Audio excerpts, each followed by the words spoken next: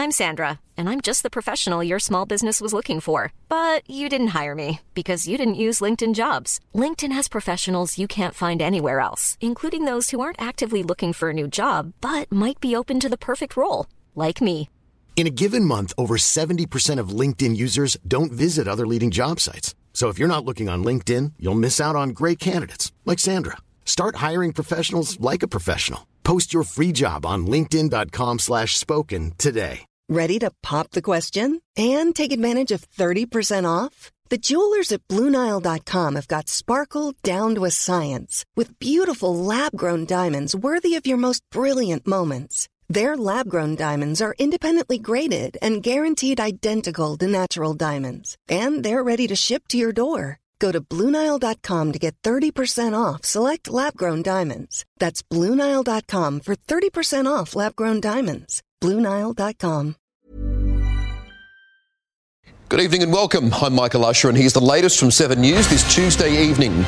Terrible backyard discovery. A deceased newborn dumped. The search tonight for the baby's mother. Live to Sydney. Exclusive details. A betting investigation against an AFL star and an apology from the footy chief to fans. Tom Brown has the details. Billion-dollar change at Coles, its biggest financial challenge ever. How grabbing the groceries is about to change, Gemma Acton explains. 4 more years, Donald Trump launches his bid to stay in the White House. Live to Florida.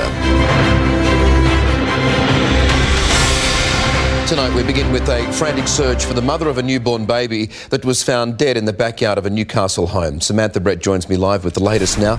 Sam, good evening. It was a stranger, the home's resident, who made this tragic discovery. Michael, good evening. Yes, it was that man who made that grim discovery. He was simply walking out the back of his Newcastle home early this morning when he found the body of a newborn baby wrapped up in a shopping bag. When emergency services arrived, there was little they could do to save that baby's life. Police tonight hold grave concerns for the mother of that baby. They fear that she may need emergency medical attention. Here's a little of what they had to say. The mother of that child is listening, watching, or if anybody who knows the mother of that child makes contact with somebody, very important.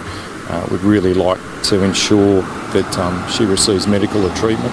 It could be very urgent circumstances, so we want that to take place.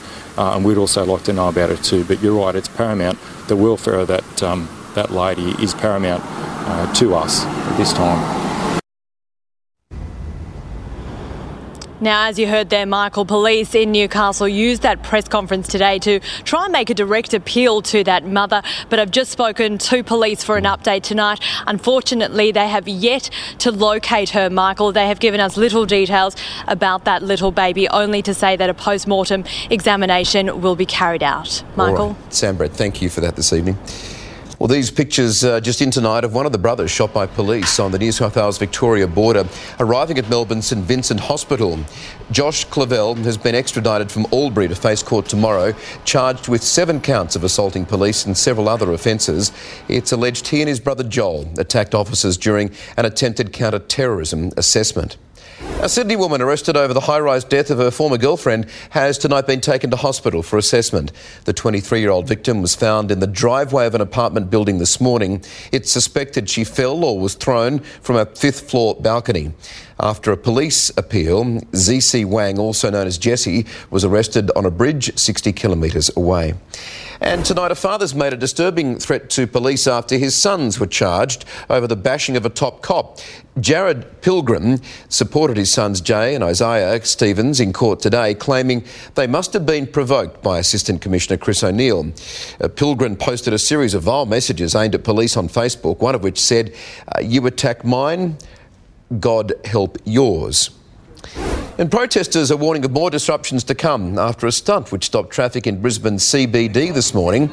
As you can see there, activists glued themselves to a pedestrian crossing in an extreme bid to force action on climate change. Police used a solvent to dissolve the adhesive, officers describing it as a ridiculous waste of resources. The pair will face court next month. Well, the AFL can't seem to catch a break this week. First with the fan crackdown controversy, and now a Collingwood star is under investigation accused of betting on his own team. 7 AFL reporter Tom Brown broke the story today. Tom, good evening. The player in question is Jaden Stevenson. Good evening, Michael. That's right. He's Collingwood's official competition rising star. He was awarded that nomination last year. Well, I reported today that he's involved in an AFL integrity probe, a betting investigation into an irregularity that the AFL and Stevenson have picked up through their processes. I think it involved a bet up to $50 on a Collingwood outcome involving a teammate getting a certain number of possessions. Those details of the bet still need to be confirmed. The AFL, the Players Association and Collingwood all not commenting on this report today, but he obviously faces the prospect of a suspension which could potentially derail an aspect of Collingwood's season. It's understood tonight that he may have got a friend to place the bet, so the Integrity Department will look into all those factors and assess an appropriate sanction, Michael. Well, Tom, on that subject, the penalties for past behaviour like this have been pretty heavy, haven't they? Yeah, useful precedent is Heath Shaw back in 2011. Then he placed a bet on Nick Maxwell. He had some inside information that Maxwell was going to play forward, and he placed a bet involving Maxwell kicking the first goal. The AFL Integrity Department took all those factors into account and gave him 14 weeks, 6 of which were suspended. So in effect, it was 8 weeks. And 8 weeks is a figure that some of my sources have indicated Stevenson may receive, but we're waiting on the AFL announcement, which could come as soon as tomorrow, Michael. All right, Tom, now the other issue haunting the AFL this week, Gil McLachlan addressed the issue of crowd security this afternoon. First, let's hear from him. And what we've heard in the last days is that while safety has been a huge priority, there are parts of our supporter base that don't feel that they actually can enjoy themselves in the same way. And we're listening to that. And we have to listen to our supporters. And that's our responsibility. Yeah, you bet, Tom. They do have to listen to it. Not a great week for the AFL, you'd have to say. No, Gil McLachlan uncharacteristically has been under intense fire. Fans, a lot of which feel a little bit disenfranchised, in particular, because I think, speaking broadly, they feel that these behavioural integrity officers or awareness officers have targeted barracking and cheering, which is overstepping the mark. McLachlan offered an apology of sorts today, saying that fans feel that there's been an unusual crackdown. He apologises in that regard. Interestingly, he feels that the mood, if you like, was towards more security at the start of the season, and this has only become an issue in recent weeks. He was picked up on that issue by our own reporter Paul Dowsley tonight, explaining that these green maggot comments by one of the Richmond cheer squad members, that crackdown was 19 days ago. The Carlton fan that was kicked out on account of calling the umpire a bald-headed flog, that was 11 days ago. This has been brewing, is the point, Michael. So Gil offering an apology of sorts today, suggesting that those singlets, if you like, that the behavioural awareness officers have been wearing, the security guards, that's overkill, according to Gil. He concedes that.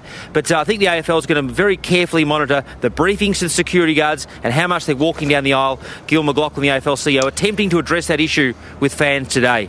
Yeah, it's got to be more than words, though, Tom. He's got to back it up with action, so we'll see what happens. Tom Brown in Melbourne, thank you. Thanks, Michael. Meanwhile, a Melbourne council is tonight searching for a dog whisked away by its owners after a vicious mauling. Let's bring in our reporter, Jody Lee, now. Jody, good evening. Talk us through what happened.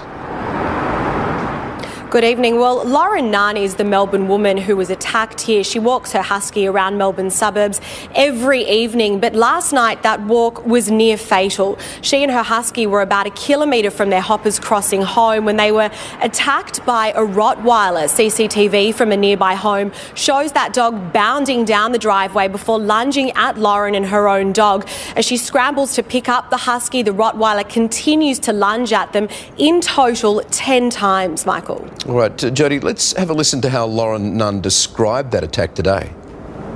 It was terrifying. Like, if my hand wasn't on my dog, I don't know what would have happened or the state my dog would be in. I was screaming, and luckily I did, and then all the neighbours came out and called the ambulance and just helped me.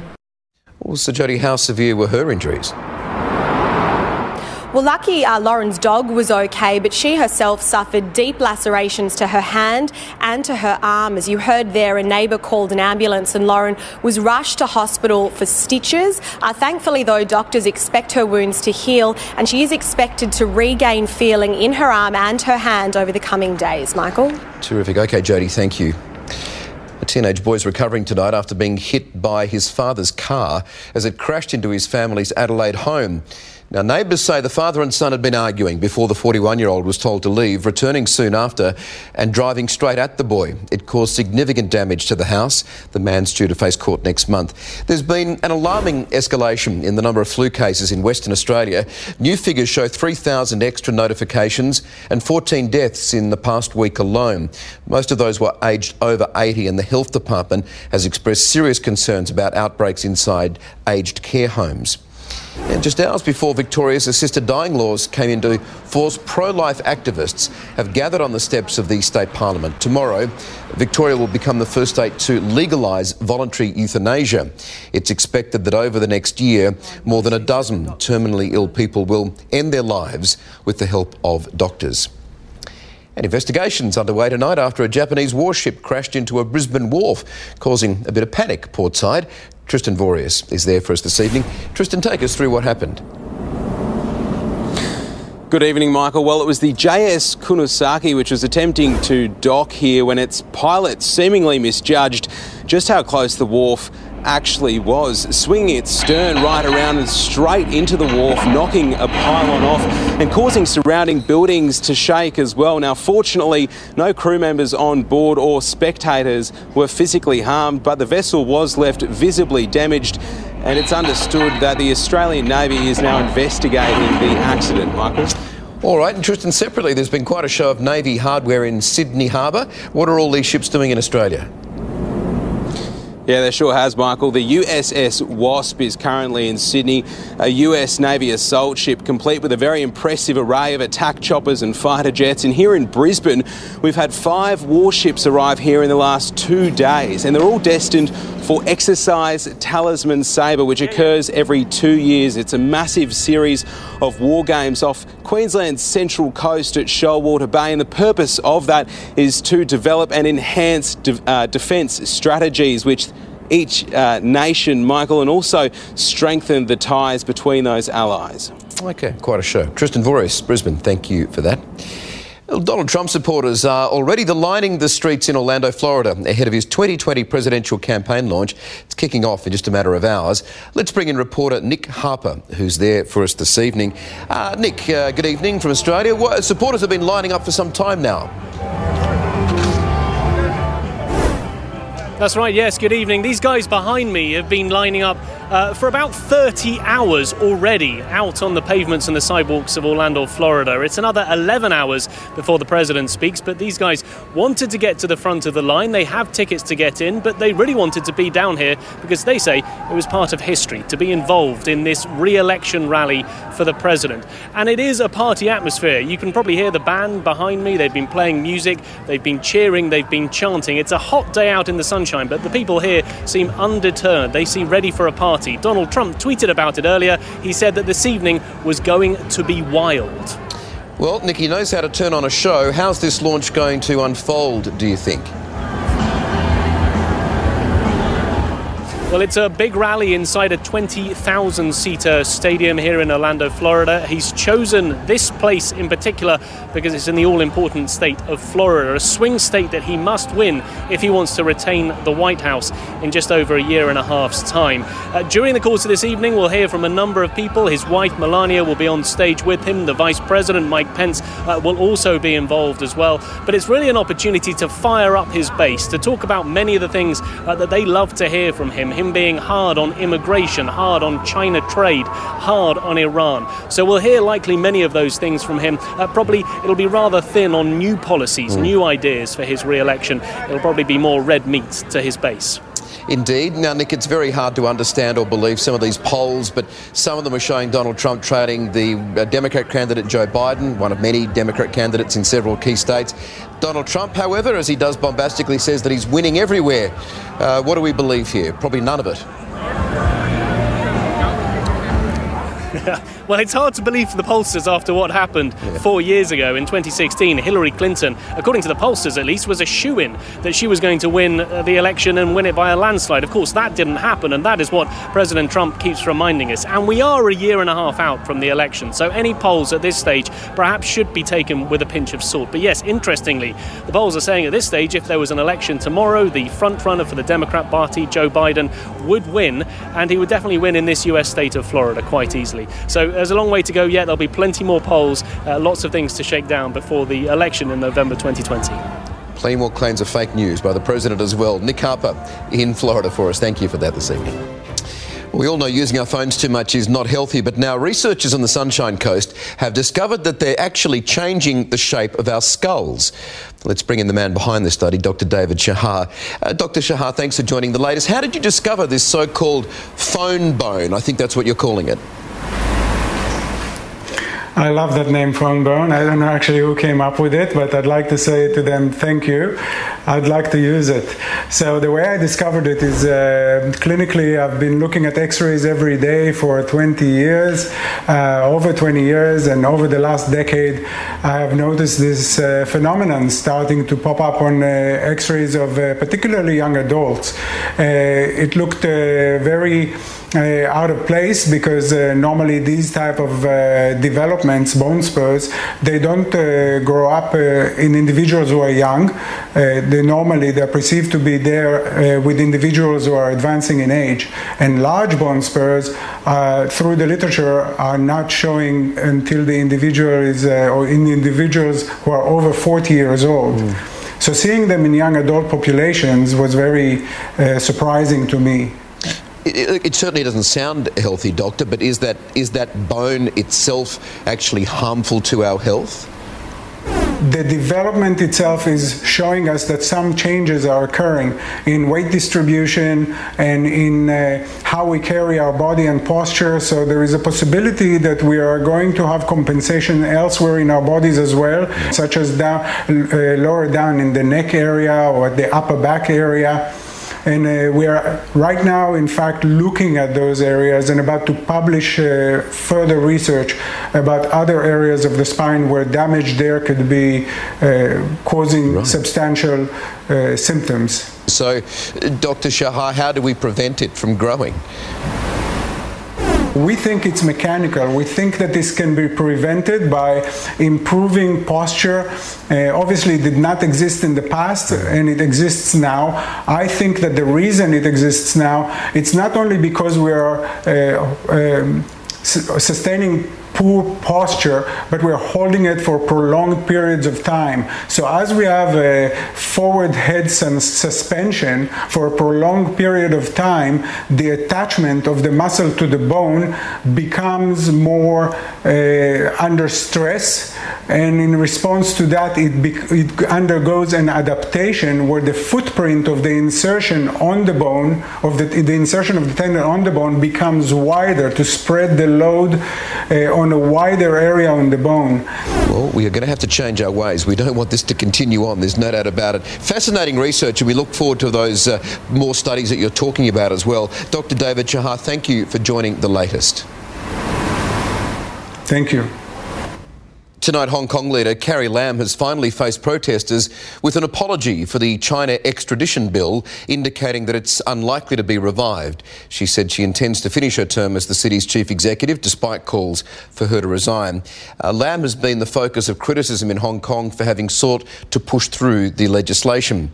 And tonight, the man who threw that milkshake on Nigel Farage has pleaded guilty to assault and criminal damage. Paul Crowther threw the banana and salted caramel milkshake at the Brexit leader in Newcastle ahead of last month's European elections. A GoFundMe page has been set up to get Paul his milkshake money back.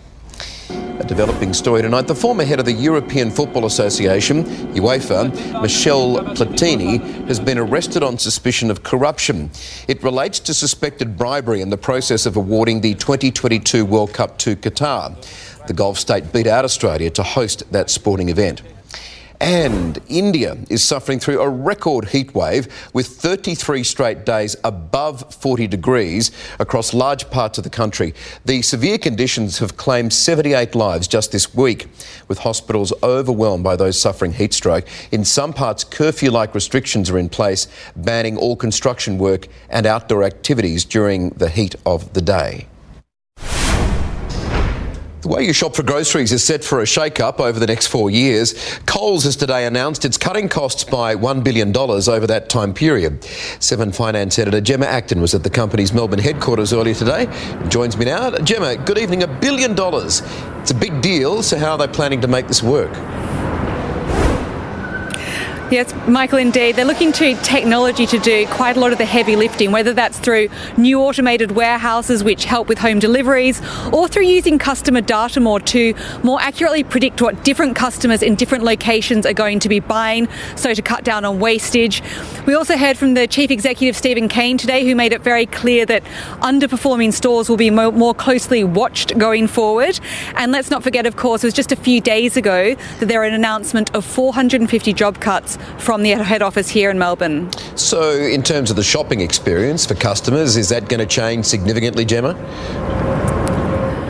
Well, Michael, it really depends on where you live, because going forward there's going to be no more one-size-fits-all store. There's actually going to be 4 new store format designs, and it will depend on the demographics of the local community, so the taste, the wealth, the lifestyle of everyone who lives around there, all the way from the high-end gourmet offering through to the much more basic, off-the-shelf, affordable format. What is clear, though, is that from store to store, the product range available and the layouts will be changing quite a lot.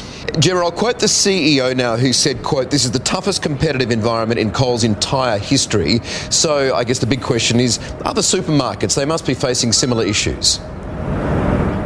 Oh, absolutely, Michael. Coles and Woolworths are both under a lot of pressure from other very credible low-cost alternatives. Costco and Aldi are already here and are very popular. Kaufland is arriving very soon, and Amazon Fresh, of course, is ramping up what it's doing in Australia. So Coles and Woolworths not only have to provide good value, but also under pressure to provide pretty differentiated offerings. And that's why we saw a lot of emphasis today on Coles expanding its private label range. So going after popular themes such as wellness and other ethnic cuisines as well.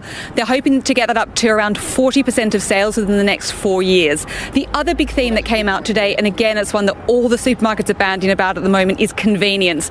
Very clearly customers are all time poor but are still under a lot of pressure to deliver nutritious meals every single night, and so supermarkets are really looking at how they can take as much of the legwork out of meal preparation as possible. All right, Gemma Acton in Melbourne, thank you for that. Thank you. Taking a look at the temperatures. Tops are 24 in Brisbane with a partly cloudy day. A few showers expected in Melbourne, reaching 12 degrees. Adelaide 13 and a shower or two. And some other parts of the country. Tops are 16 in Tamworth and partly cloudy. Morning frost in Mildura. Partly cloudy also there. Tops are 13. 23 and sunny in Geraldton. Not a bad spot.